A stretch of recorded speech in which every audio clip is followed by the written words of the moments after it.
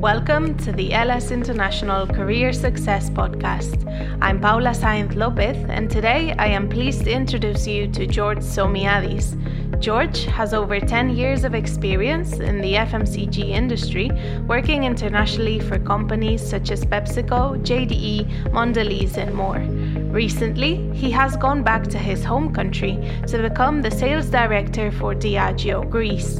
In this episode, we'll deep dive into what it takes to achieve operational excellence, why is it key to have a successful business, and how can companies innovate within the field.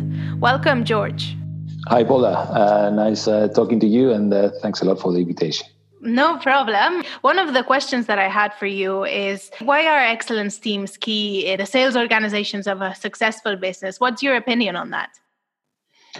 Well, that's a big topic overall, and it spans across many different functions and processes within the company. But overall, I would say that operational excellence is really key, especially for the commercial functions.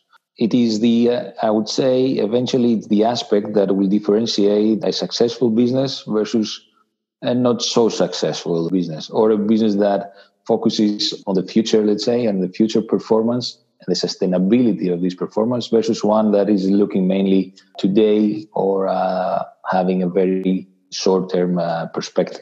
Why they are so important for the sales organization itself now?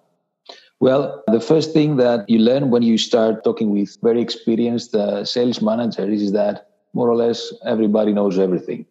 So it's quite interesting to see that there is always a legacy of a way of working, of a way of thinking, and a way of operating. Even if this is a customer, even if this is an internal, let's say, a process, it's quite impressive, the self-confidence that we as salespeople have. So it was really an aha moment when I started dealing with operational excellence back in 2017, I would say. Mm-hmm. When the first thing that my manager told me was that we forget what we know, and this should be the spirit when we go into a business, into a country. This is what we need to preach for. We need to challenge everyone and ourselves on the status quo and the way of operating so far. It's a healthy challenge, and you can only expect good things to come after that. So I would say that it's really crucial to have this mindset. Operational excellence is not a thing, it's not a process itself. It's a framework, it's a method, it's a way of thinking. So imagine a company that owns something like that and a company that doesn't own something like that. Imagine a sales force of 100 people within a company that really understands and have seen already the benefits of operating in a specific way. We can discuss a bit later about the aspects of that. Another sales team in another company that actually knows nothing about why they are doing what they are doing and cannot see actually the results of any kind of a different thinking in what they are doing. So I would say operational excellence overall is a method, is a framework that is based on structure. It's a structure, let's say, methodology that gives emphasis on a fact-based and disciplined thinking. The point, after all, is to focus on execution and be able to deliver short-term or mid-term financial gains for the organization which we are part of. And it's not something that is owned by someone. It is owned by the sales employee itself, by the sales manager itself. That's why I said in the beginning, role modeling is so crucial. I would say commercial excellence or operational excellence within a sales team is the fundamental way of thinking, and it's like a nice disease. Once someone has it, everybody gets it. Okay. I like that term.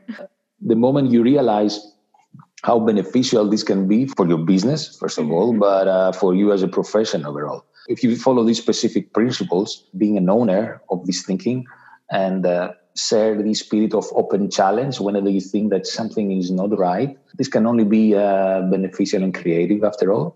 So that's why I would say that the obvious benefits of a team that embraces operational excellence are there every day, and they span from alignment between the manager and the sales force, between sales and marketing.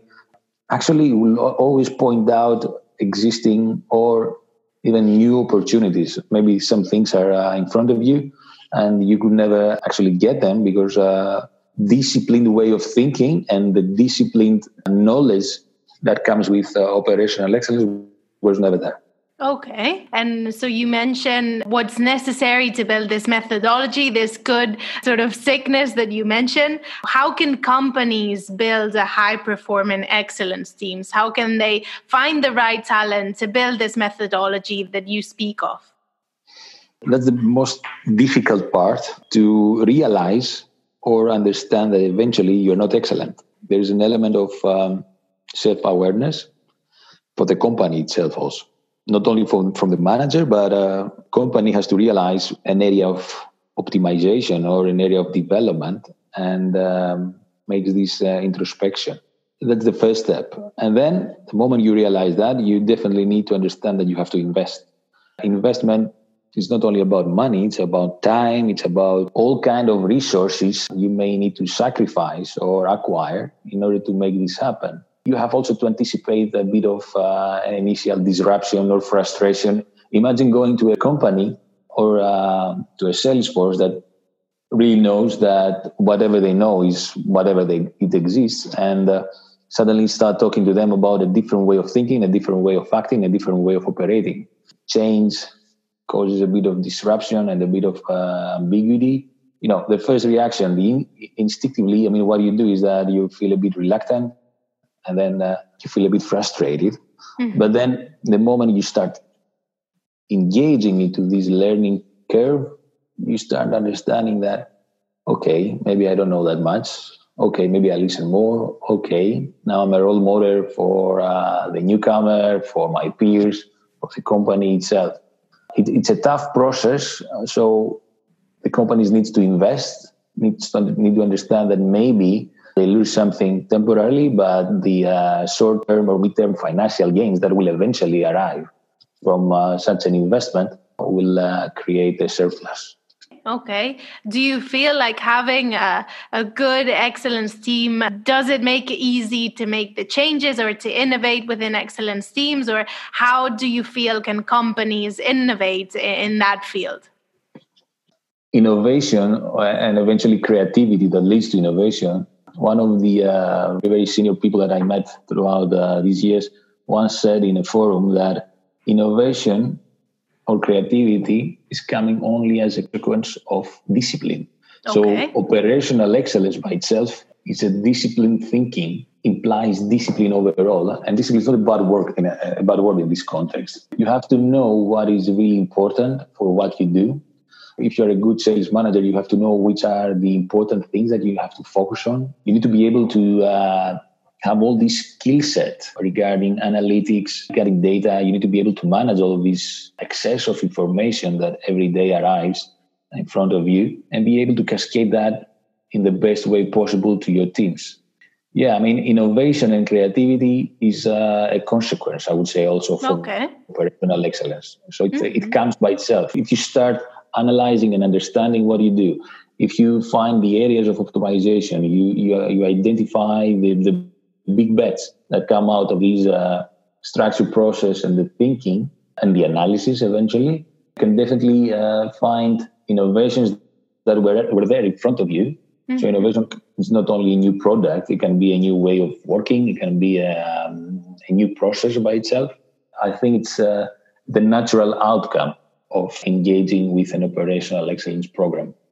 Okay, very interesting. Thank you, George, for sharing all of these insights on the topic. Thank you so much. I feel like I learned a lot.